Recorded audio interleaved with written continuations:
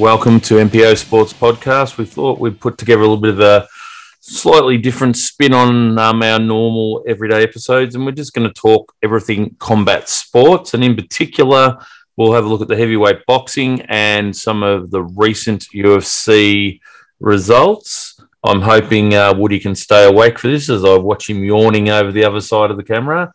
How are you going, Woody? Yeah, no, not too bad. Yeah, you caught me yawning there. That's fine, but I'll try and stay awake for the next half hour or so and see how we go. Yeah, and look, listeners, this will be a short, sharp episode.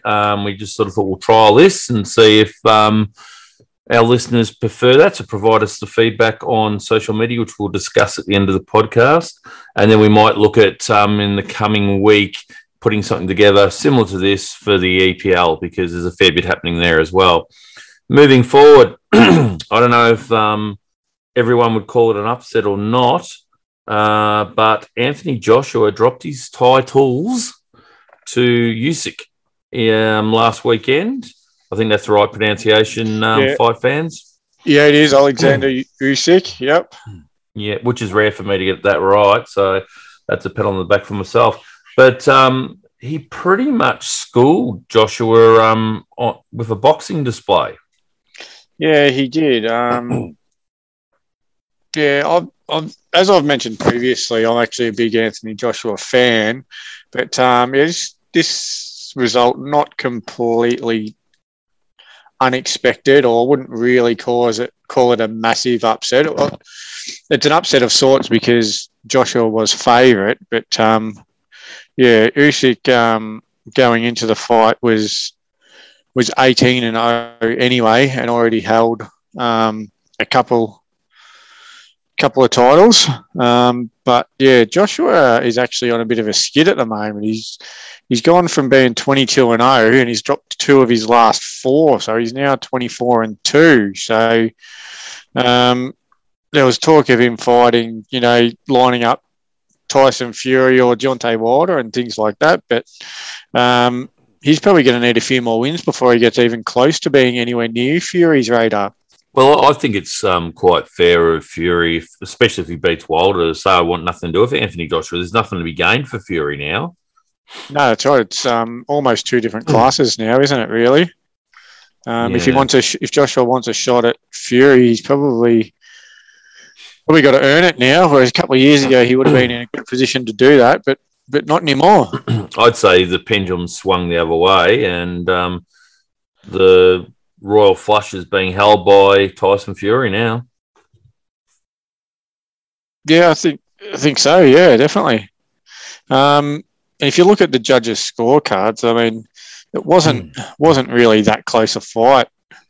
It's pretty comprehensive, wasn't it? Yeah, so the 3 judges scored at 117 to 112, 116 to 112, and 115 to 113. So, unanimous decision and almost a one-sided fight, really. I'd question the 3rd judge at the 115, but the other 2 were pretty close, weren't they? Yeah, that's right. So, as I said, it puts Joshua back in the queue a bit now, and Usyk now has the WBA, IBF, WBO, and IBO heavyweight titles. So a couple of insignificant ones, but still just the same. He's got a couple of significant ones as well. No, that's right. And Tyson Fury has the WBC. So he's still got the lineal, hasn't he? Yeah. So yeah, he's that's the obvious next fight for both of them, I think. Now after Fury gets Wilder out of the way again, I think that's a big money spinner there. And it just makes too much sense for it not to happen. Correct. Which leads into the fight next Sunday, the 10th, our time, which is Fury versus Wilder. Number 3. Now, if you go on the first 2 fights, you would have to think that Fury would be a short price favourite. But we do know that Wilder's arguably the most dangerous heavyweight because of that one-punch knockout power. It's not just the one-punch knockout power. It's just you would never show anyone a a fight video of Deontay Wilder and get them to copy his style.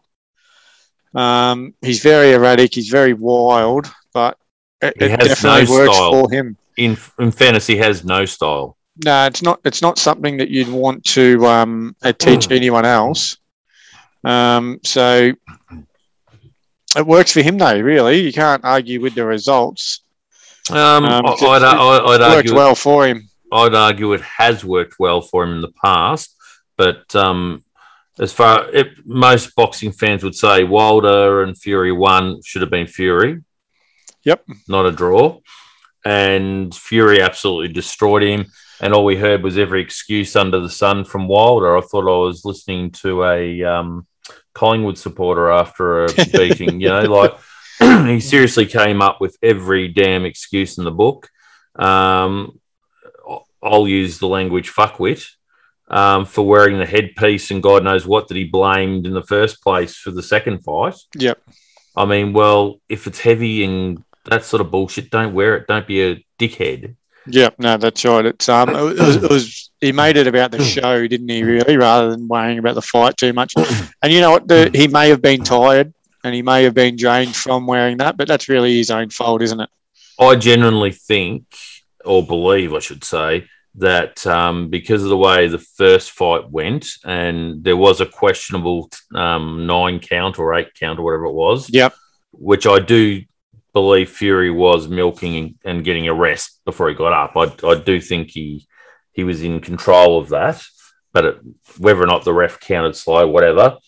But I actually genuinely believe Wilder thought he was just going to knock him out this time round. And well, I thought at that point that he did. Fury sort of did his best Undertaker impression, really, didn't he? He did, but I mean, what I'm saying in fight 2, I think Wilder genuinely believed that he was just going to play out that way, and this time he was going to knock Fury out. But what he didn't understand is, as far as technical boxers go in heavyweights, Fury's probably miles ahead of the next technically gifted or technically fighter in the heavyweights, with his glove work and whatnot like that. And I think the difference is with Fury, he goes into every fight with a solid plan, and he would have learnt so much from that first fight. What did Wilder do to change things? Bugger all. No, that's right. The thing with Fury, though, is you look at the way that his life's panned out and his boxing career's panned out, given the issues he's had with his depression and all that sort of stuff and his time away from boxing, you know that when he comes back in the ring, he's going to give it just 100% every time. So if you're in Wilder's shoes and you come in just a little bit underdone, or you haven't taken your training camp 100% seriously, you're already on the back foot, because you just know that Fury's coming at you with everything that he's got, and he's just dedicated the last few months of his life for that fight. Yeah, the other thing is too, I did see an interview that he did on social media. Couldn't even tell you who the interviewer was, but it was highlighted that rematches with Fury, he usually improves.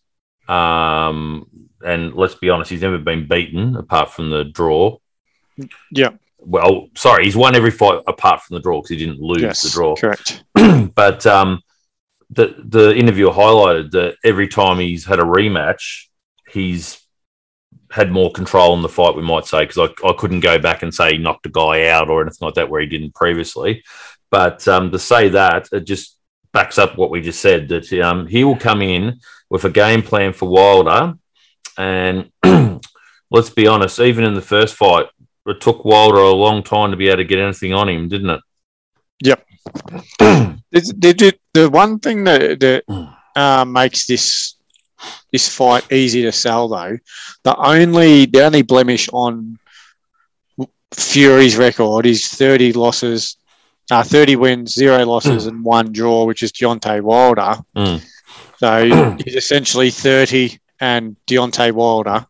And then you look over at Wilder, he's 42 wins, 1 loss, 1 draw. So he's 42 and Tyson Fury. So they're each each guy is the only blemish on the other guy's record. Yeah. So it's very easy to sell. It's very easy to promote. But as you alluded to, I think Fury's going to be a heavy favourite. And just as I look at the odds on Sportsbet, Fury's currently $1.28 and Wilder's $3.45. So, yeah, very, very heavy favourite.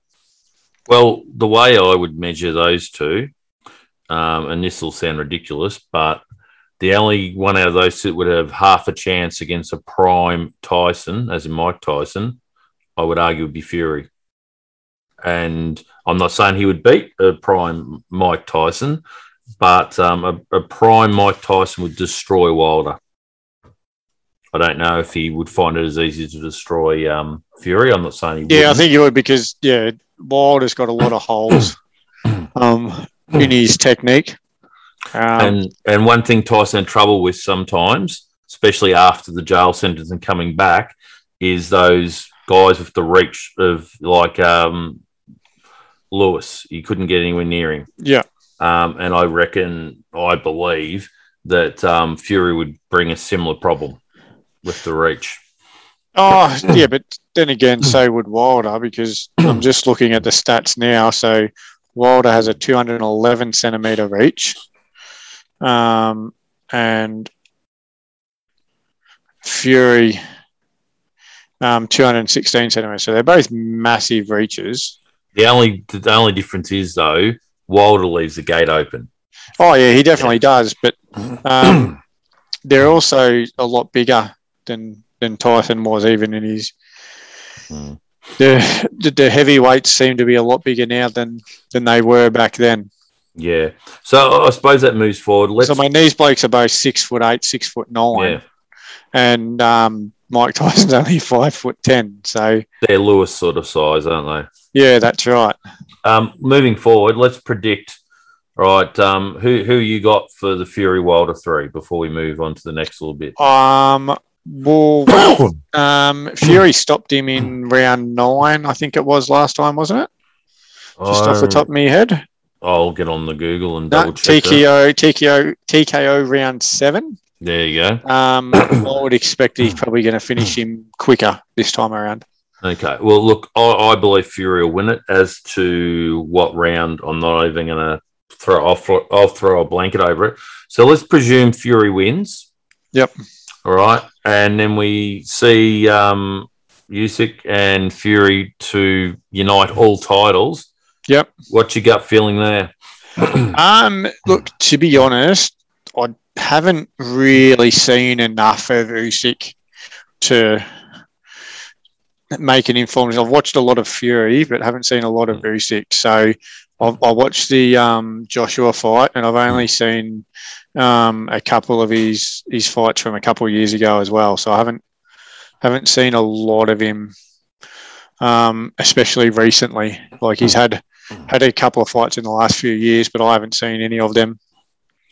Yeah, I would presume, looking at the side of Usyk, that Fury would have a reach advantage. Yeah, and the thing with Usyk as well. I mean, he's the fights that I've seen of his were when he was at cruiserweight.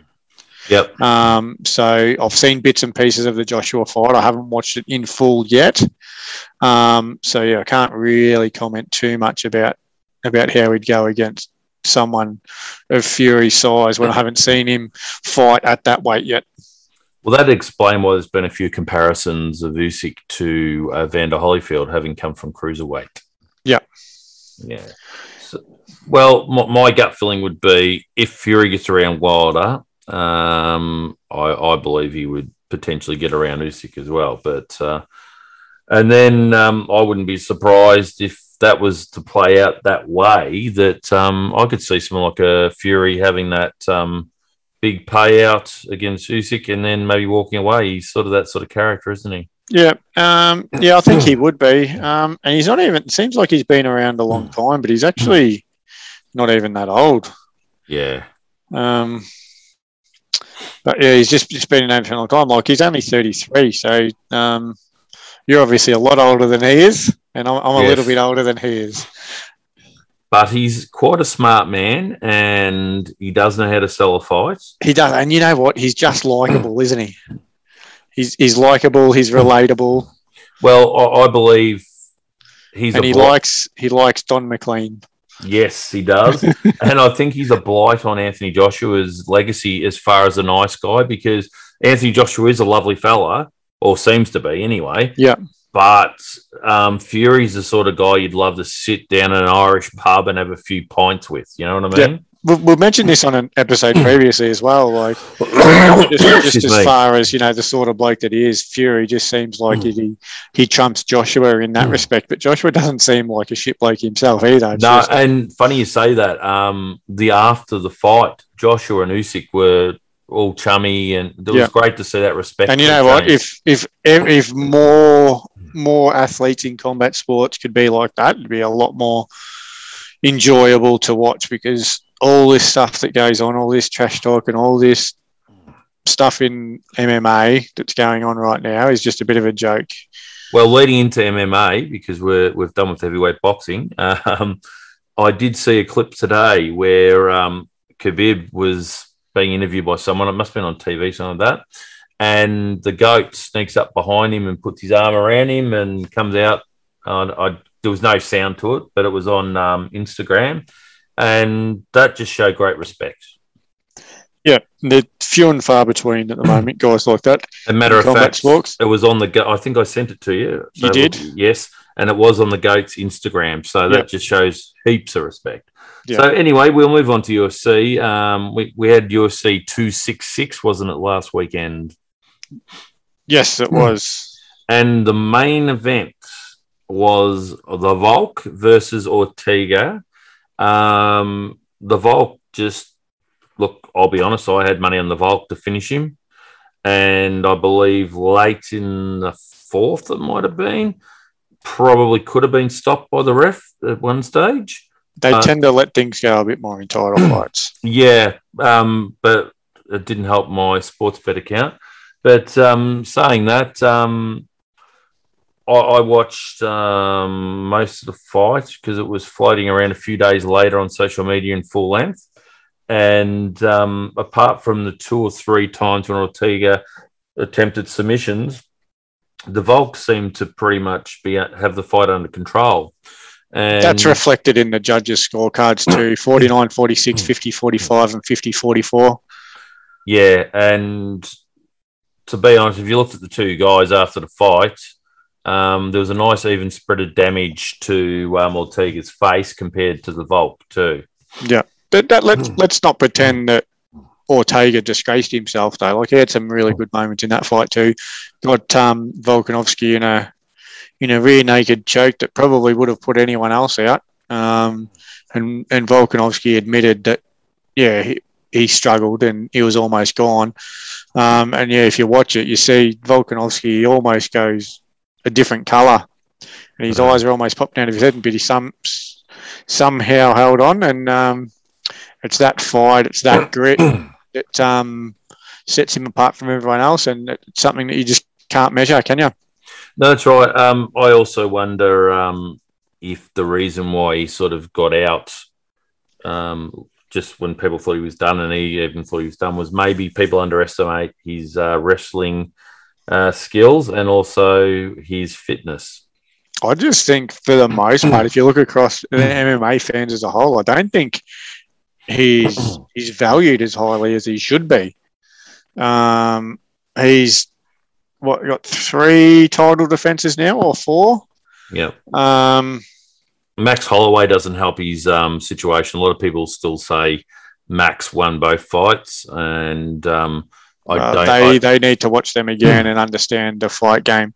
You can make a case for him winning round the second fight. Very, very close fight. I think it's round 3 is probably the one that's up in the air, because I think you had obvious winners in the other 4 rounds. Yep. But yeah, let's start giving Alexander Volkanovski the respect he deserves, because when Max Holloway was champ, they were talking about him potentially being the greatest featherweight of all time, up there, Aldo and McGregor in those conversations. But Volkanovski's beaten him twice now, and he's defended the belt another 1 or 2 times after that. So for those people that were talking up Max Holloway as the greatest featherweight of all time, maybe you have to start putting Volkanovski well, at the top of that list. The other thing the other barrier they'll put up on the Volk is he wouldn't beat a prime. Well, you mentioned Aldo. Who would have though? That bloke was undefeated for 10 years. Yeah, and look, it's like anything. Who knows? Even if he was undefeated for 10 years, we don't know because the Volks. Oh, but these are the things that create the conversations, isn't it? So, but the Volks it's not a bad thing. The Volks tank's just unbelievable. It's probably nearly the best tank I've seen in MMA since I've been following it. So, yep. No, he's definitely up there. You talk about the greatest featherweights of all time, obviously, but another 1 or 2 title defenses, and you got to really put him up even higher on that list, not just of featherweights, but he might be in the mix pound for pound, and up amongst some of the other guys. You know, they talk about Anderson Silva, these sorts of blokes. Alexander Volkanovski is in a position where he could potentially be mentioned in the same sentence as those sorts of guys. Now, don't get me wrong, I'm not saying he's there yet and he's as good as those guys, but I'm saying that he's got a very good base that he's come from, and he's established himself quite well now, and he's still only 33 years old, so he's only just turned 33. So, I mean, there's another good 5 or 6 years potentially ahead of him in MMA. So who knows where he could end up. Yeah, and the thing is too, I think he gets under the radar a little bit, even with his combatants, because they don't realise how good his tank is until they're actually in the octagon with him. No, that's right. Let's just look at his last 5 wins. Brian Ortega, Max Holloway twice, Jose Aldo, and Chad Mendes.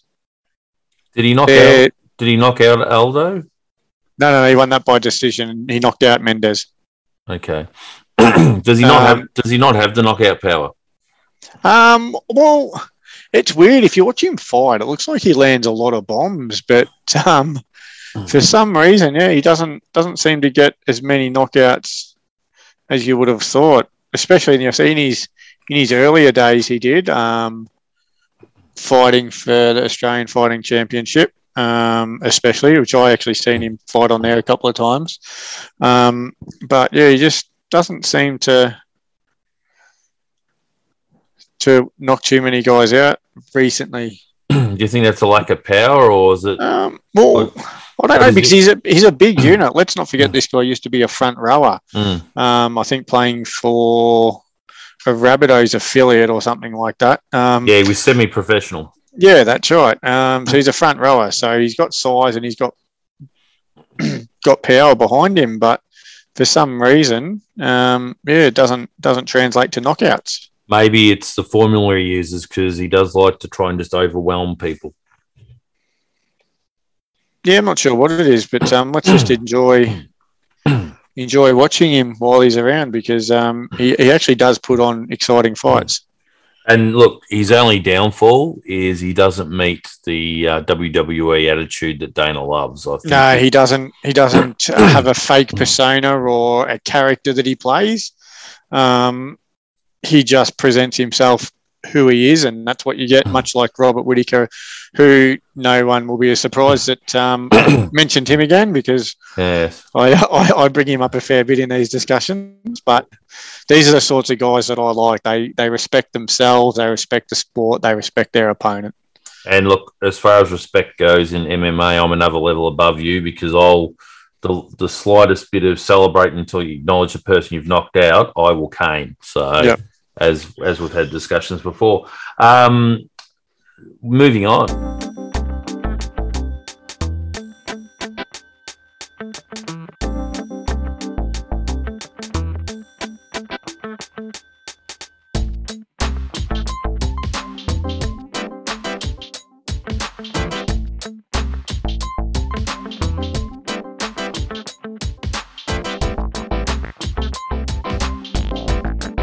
the co-main event was Shevchenko versus Murphy. And yet again, Sports Bet made some money out of me only because I got the round wrong. Did you go round 3? I went round 2. Oh, okay. Because I just thought Shevchenko would just go out and overwhelm her from the first bell. Yeah. But it did end up in the result, I thought, but not in the round. Now, Shevchenko, is it going to get to the stage where she's going to have to just retire because there's just no one? Well, it seems that way, doesn't it? Because she just seems to be just cleaning out that division at the moment. And even when she fought JJ, who some people thought or believed that she might have been competitive, even though she had to go up to fight her. Yeah. People forgot that in their kickboxing career, every time they met, which may have been one or may have been 2 times, that Shevchenko beat her comfortably. I think it was twice. Yeah, I think it was twice. The fight that they had in the UFC, which actually was for the belt. I think that was actually their 3rd fight. Yeah, and yet again, it was a comfortable win for Shevchenko. Yes, she didn't knock her out, but she was never in any danger, was she? No, not at all. And let's not forget, she's on an 8-fight win streak now, and so she beat JJ, she beat Jessica Eye, Liz Carmouche, Jessica Andrade. I mean, these are big names in women's MMA, and I believe she finished Jessica Eye, and she's no easy one to finish in the women's division either. No, that's right. That's right. Yeah. And that one, everyone would have seen that one. That's just where she just lands that big head kick, and I just sounds almost like a baseball being struck full swing with a baseball bat, and just knocks her clean out. But yeah, at the moment she looks a class above, and there's obviously going to be the talks now about rematches with Nunes and all that sort of thing. But I don't think it's really got any relevance. Well, the only winner out of that potentially is Shevchenko, because she's going to be the one that has to go up. Yep.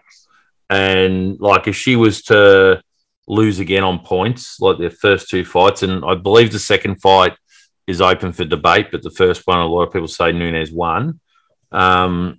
Yeah, I don't think there's any doubts over the first fight, but yeah, the split decision in the second fight was definitely controversial. And you know what? I'm just looking it up now. It was only 4 years ago, but it seems like a lot longer now, doesn't it? It certainly does, and both fighters have moved on since then and done. Do you really think that either Shevchenko or Nunes has any interest in fighting the other one again? Well, it makes no sense for either of them, I don't think. No, but some of the average day punters would argue it's the only fight to happen. But as I said, I think the only potential winner out of it is Shevchenko. If she's to beat Nunes, that's fine. Nunes loses out big time, right? If Shevchenko loses, she had to go up a weight division. That doesn't affect her legacy. The one fighter's legacy that would affect if Shevchenko won is Nunes. And as great a fighter as Nunes is, she'd know the second fight was friggin' close. Yep. I don't believe she wants to fight. That's what I mean. I don't think either of them has much interest in the other. Shevchenko probably would more so, just because he's got more to gain out of it than what Keller has. It's just a bit of retribution to get those avenge those couple of losses. But as far as the MMA landscape or the title picture goes in each division, it doesn't make any sense. And actually, there's talk, you might know her name off the top of her head, Shevchenko's team, another person from the same gym, Olympic judo medalist. What's her name? Harrison? Someone Harrison? Kayla Harrison. Yep. That seems potentially the fight for Nunes down the track. Yeah. I think Harrison gets a couple more wins, and maybe against a few top 5s or at least top 10 fighters, she might get the opportunity. And it's interesting that listening to Chael's podcast, he even mentioned that Nunes no longer even trains with her because the word is that Harrison was giving her trouble when they were sparring and that. Yeah. Yeah, I've heard that as well. But I don't think Kayla Harrison is actually currently signed to the UFC anyway. That's the other thing. I think she's still in PFL, but yeah, she's definitely doing good things over there. But she'll get to the stage where Dana has to offer her something to come over. Yeah, I don't think that's far off, really. But yeah, she still is in PFL. She actually had a fight only about a month or so ago. And won comfortably again. Yeah, TKO 4 minutes into round one. But she's now 11-0. And I think Chael Sonnen, if you listen to his podcast as well, he's a big fan of Kayla Harrison as well. And I don't think that Dana can ignore her for too much longer. No, look, and as we said, she'd have to be signed up with UFC and have a couple of wins first before that could happen. So you're probably looking at 18 months to 2 years from when she signs on, depending on how the fights go, aren't you? Yeah, but you look at who's going to really trouble her. Do you think? I don't know that there's too many. The only one that might is if it stays stand up, our gatekeeper in that division or in one of those divisions, which is Holly Holm.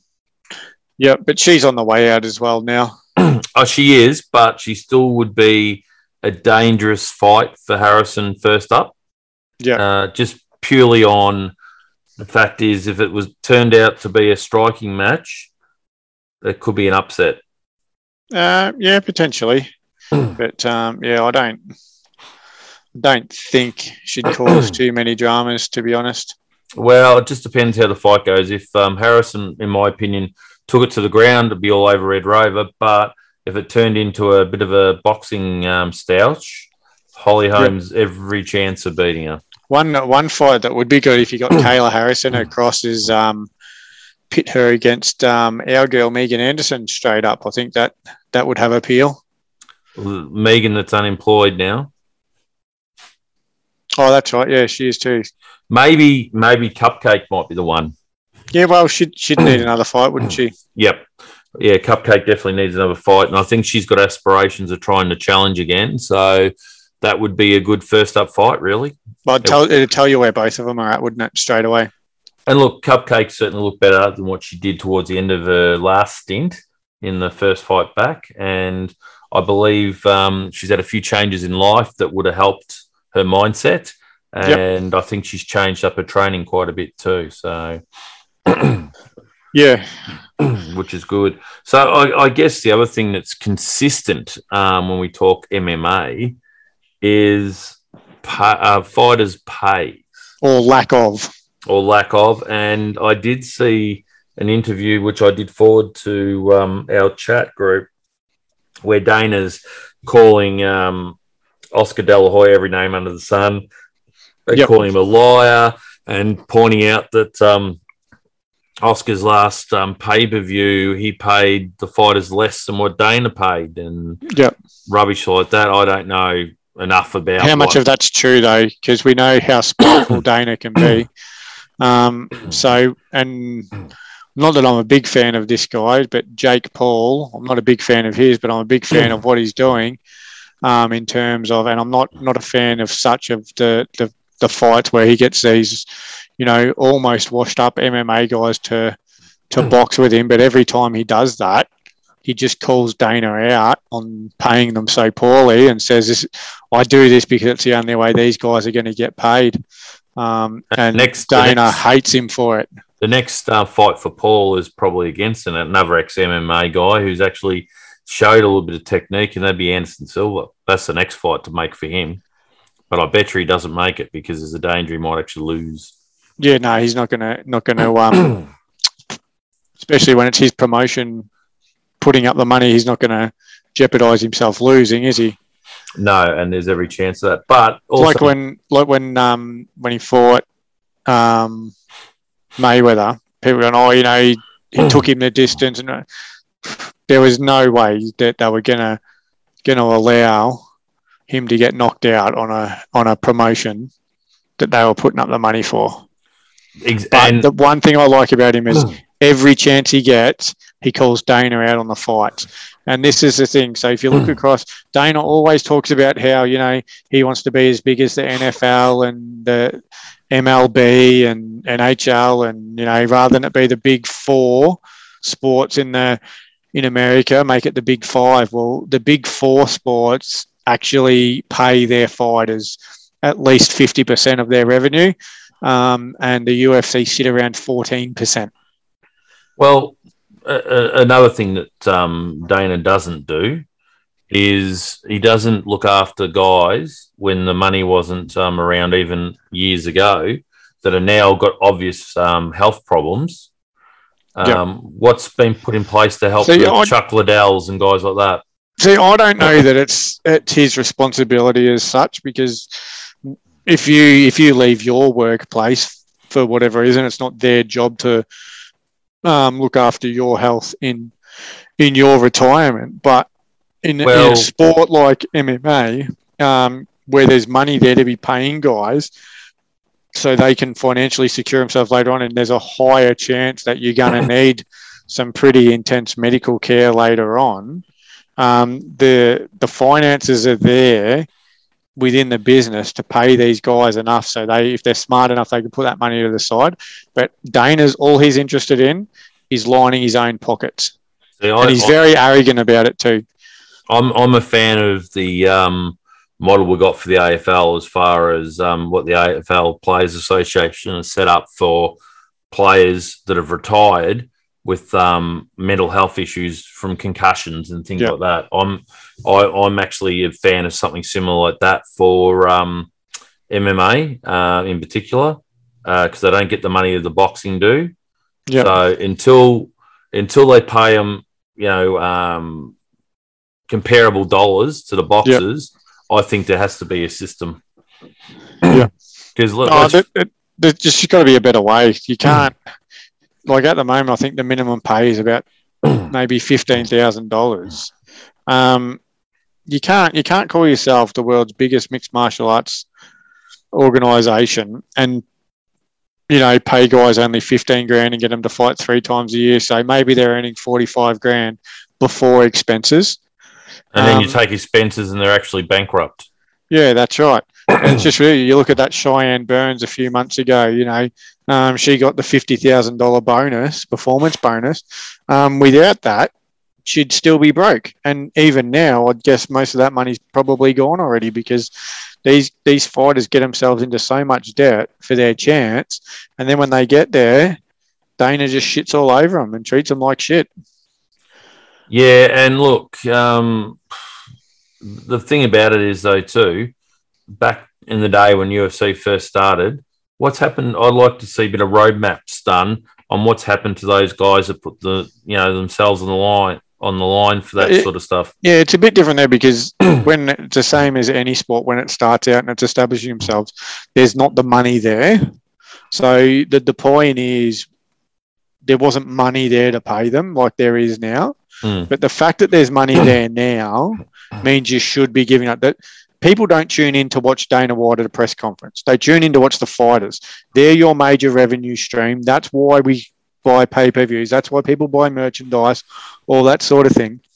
So start rewarding them financially. They're the ones putting their bodies on the line, and some of them are, I would say most of them can't even make a living off it. There's a lot of them that have to have a second job, which is absolutely ridiculous when there's the money there to do it.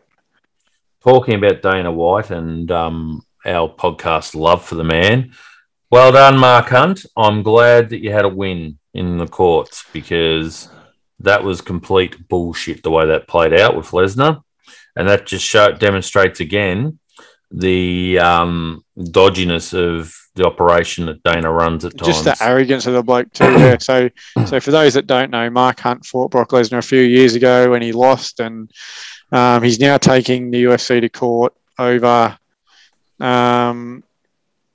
He's alleging, we'll say alleging, because it hasn't gone through the court yet, but that he agreed to fight Brock Lesnar, but he didn't agree to fight Brock Lesnar on steroids, which the UFC knew that he was on the gear. Yeah. And to be honest, a lesser fighter than Hunt would have got knocked out in that fight the way it went. Yeah, that's right. But yeah, good on him for standing up. And he's not doing it for himself. He's not doing it for money. He's doing it for the future fighters as well. And look, there's been allegations to why GSP just walked away and things like that. And he was always a big advocate for no juicing too in his career, wasn't he? Yeah, that's right. So the big one of the reasons, and obviously he's never spoken about it, but there's people that are close to him and there's information that comes out. He walked away because of the drug culture in the UFC or in MMA.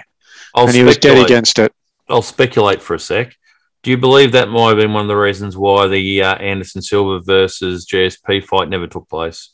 No, I don't think it's got anything to do with that. I think the reason that never took place is those super fights and cross-division fights were never really a thing back then. I just sort of thought it might have been something that we weren't aware of because GSP's been adamant about it for a long time, and let's face it, towards the end, Anderson got caught out. Yeah, he did, but I don't think it really had much to do with that.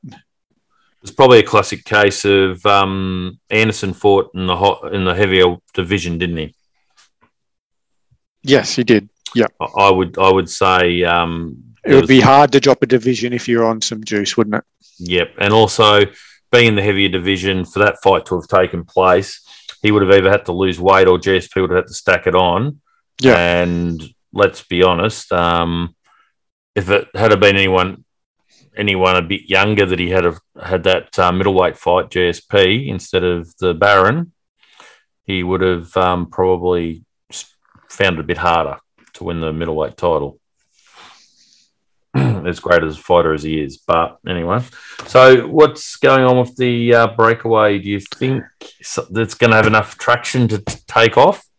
Well, you'd hope it would. So I think Ariel Helwani broke that news, that there's a consortium getting together to have a league for MMA fighters. And their plan is to, one of the big things is obviously they'll have a form of essentially a player union or a fighter union, but they'll guarantee that the athletes earn a minimum of 50% of revenue, which will be interesting to see how it plays out given how we know the UFC do their contracts. They they don't sign guys for 3 or 4 years. They sign them for so many fights. And then if Dana cracks the shits at him, he just won't give him a fight. And he's still held to his contract. He might have 2 fights left. Dana doesn't give him a fight. So he's still contracted to them. And I think Nate Quarry maybe? Can't remember who it was, but someone who hasn't fought for 12 years and is long retired, he's actually got 2 fights left on his UFC contract. So he could never actually go and fight for another promotion. And this is a typical thing when, like, I know you've got a few other promotions out there, but the one that gets all the interest from the public is the UFC. How often do you hear a casual say UFC is the sport, not the promotion? Yeah, all the time. Yep. So my point is, it's almost like Dana's got a monopoly at the moment. So they do. They brought out Pride. They brought out Strikeforce. And I know you've got, Bellator, but they tend to be a retirement home, so they're not really pushing too much. So he's got a monopoly until there's competition. It's almost like Vince McMahon with the WWE, yeah, and now with Tony Khan with the AEW.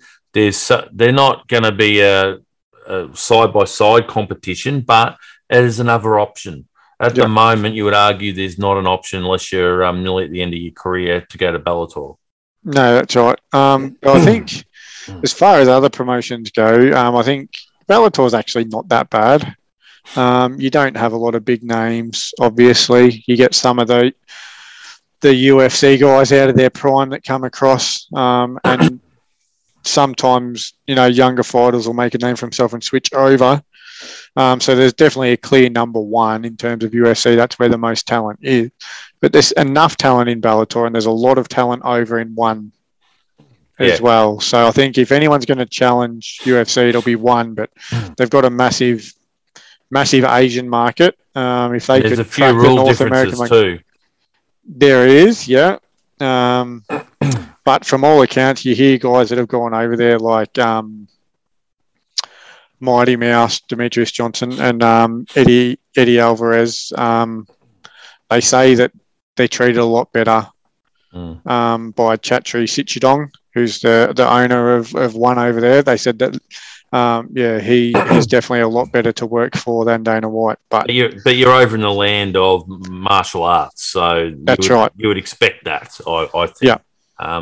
The other thing with Bellator, I know that's caught your eye and you don't mind, is they're not afraid to put up a tournament for a title. No, that's very good. I like how they do that. They've done that for a long time, and I hope they continue to do it because it gives fighters some sort of chance for recognition or for stardom, for lack of a better word. They just pick who they think at the time are the top 8 fighters in that division, and then they just do a round-robin tournament to get to the end, and the guy that wins leaves with the belt and $1 million. And that's almost not necessarily prize-wise, but that's going back to UFC 1, 2, 3, etc. like that, isn't it? Yeah, it is a little bit, yeah. But I think the only difference there was no weight divisions, was there? It was just... no, there wasn't. There was no weight divisions for a while. And that's where we ended up with some legends that we still talk about. Yeah, it's obviously a bit different because that was round-robin tournaments in one night, where these are stretched out over the year. Yep. Now, the UFC, which we didn't have this written down, so I might get you on the hop here. I believe the UFC in the last week to 2 weeks announced some new inductees into the Hall of Fame. GSP was one. Yep. My other favourite man, Bass, was one. Yep, Bass definitely was one of them. Yep. Now, are those two worthy of it already? Oh, absolutely. Okay. Well, my next question is, should John Jones have been let in? No, and I don't think it's because he doesn't have the resume. I think if you look across the way that Hall of Fames are done across every other reputable sport, is they don't induct them into the Hall of Fame while they're still active. Technically, it's usually a post-retirement. He hasn't retired either, and he keeps saying that he's active and he wants to fight. So I don't think... Yeah, for that reason alone, I don't think he should be, because I think it should just be in line with all the other ones. The Hall of Fame is a post-career acknowledgement. But yeah, you look at some of the news articles around about John Jones as well. He might be in the UFC Hall of Fame, but he certainly hasn't passed any character test. No, and that was where I was going, because, like, for example, I know other areas of professional entertainment that have Hall of Fames. I'm referring to wrestling, obviously. Yep. That even the immortal Hulk Hogan was removed from the Hall of Fame because of indiscretions after he retired. Yep. So the question is, should he have even been given if he was retired? I'd argue he shouldn't have been put in. Yeah, but what? So he's obviously had the drug suspension. There's also the allegations, I believe, and I say alleged because tell me if I'm wrong with the information I read, but there was allegations that he may have got physical with girlfriends. Yep. So that's the thing, they're allegations. So if he was in his retirement now, and you're doing inductees based on their fight resumes, I think you could make a case for it because it's only alleged, but you'd be very careful not to while it's still going through the process. But yeah, at the same time, where there's smoke, there's fire, isn't there? Yeah, and there's also been other situations that you can't deny being pulled over by police in cars and Crashing cars and all this sort of stuff. So, yeah, very, very interesting. But as far as just his work in the ring or the octagon goes, then he's definitely worthy. But I'm not a fan of guys being inducted into any Hall of Fame while they're still technically active. Yeah, no, fair call. But I was certainly happy with two of the inductees anyway. I thought that was very fair. Finally, just before we go, should Mr. Diaz just walk away after the results? No, I think he showed enough, I think. He did quit sort of, and there's some people saying that, it's not right to use the term quit, but that's what he did. He refused to continue on with the fight, so technically he quit. But he spent a long time out of the ring. He's 38 years old, so he's probably got a few fights left in him. But ring rust is a very real thing. Let's not forget that. And ring rust is very real, especially when you've spent over 6.5 years out of the octagon. Yeah, the only guy that doesn't show rust when he comes back after a long period of time off is probably arguably the GOAT, GSP. Yeah, Dominic Cruz went okay too. He had a big layoff after he did an ACL one time. But yeah, I think that there's definitely enough interest in Nick Diaz fighting a couple more times. I think in general, America, which is obviously the biggest population that buy the pay-per-views and that, just love the Diaz brothers, don't they? Yeah, they do. They do. They're relatable to a lot of people. They haven't come from any privileged sort of background. They've had to work their way up. And yeah, they've not been given any handouts along the way. They've worked for everything that they've got. That they have. Well, I believe now we've come to the end. I just hope people enjoy our little bit of a discussion around combat sports and look forward to tuning in to us for a bit more of a EPL discussion in the coming week. And just on that, it'd be good to get some feedback on social media. So what do they have to do to talk to us on social media? So over on Twitter, you can find us at NPO Podcast, where we do most of our interacting or get most of our feedback from. And also on Facebook, just search for NPO Sports Podcast on there. And if email's your thing, npopodcast@gmail.com. We'll even take smoke signals. Just carrier engage. Pigeons, whatever. Yeah, just engage with us. And funny enough, though, the Facebook page has been getting a bit of life lately. Quite a lot of life, actually. But that's mostly due to our NFL talks and posts and discussions. But yeah, we appreciate any feedback on any sport, really, because between Jeremy's not with us tonight, but between the three of us, there's probably not a sport that we don't follow. No, and also listeners, myself, Jeremy, and Woody might join us. I don't know if it's his cup of tea, but at some stage we'll tackle a bit of analysing where the world of professional wrestling's at with WWE and AEW, because that seems to be a growing competition slowly. So for those that don't mind a bit of sports entertainment, that might be up your alley. In the meantime, we'll be handing this recording over to Josh Watson to do his lovely, brilliant editing skills, and he will utilise Zaggy 2's tunes. And I believe, Woody, what's your favourite word that you like to bring up in the soccer world? Well, it's funny you mentioned that, because I was actually flicking through my KO today, and I actually did catch a little bit of the Borussia Dortmund and Borussia Mönchengladbach game. So thank you for bringing that up. No, I thought I'd better dangle the carrot and see how we go. No, Anyway. it just wouldn't be a real episode without me dropping their name, would it? No, it wouldn't. So stay tuned. Give this one a listen, and feel free to look out for when we release the EPL one. And Woody may drop that word again. Anyway, there's a very good chance. Anyway, it's goodbye from myself. And it's goodbye from myself as well.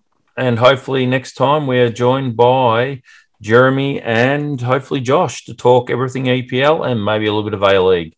Until then, stay safe and enjoy your freedom or enjoy your lockdown as much as you can.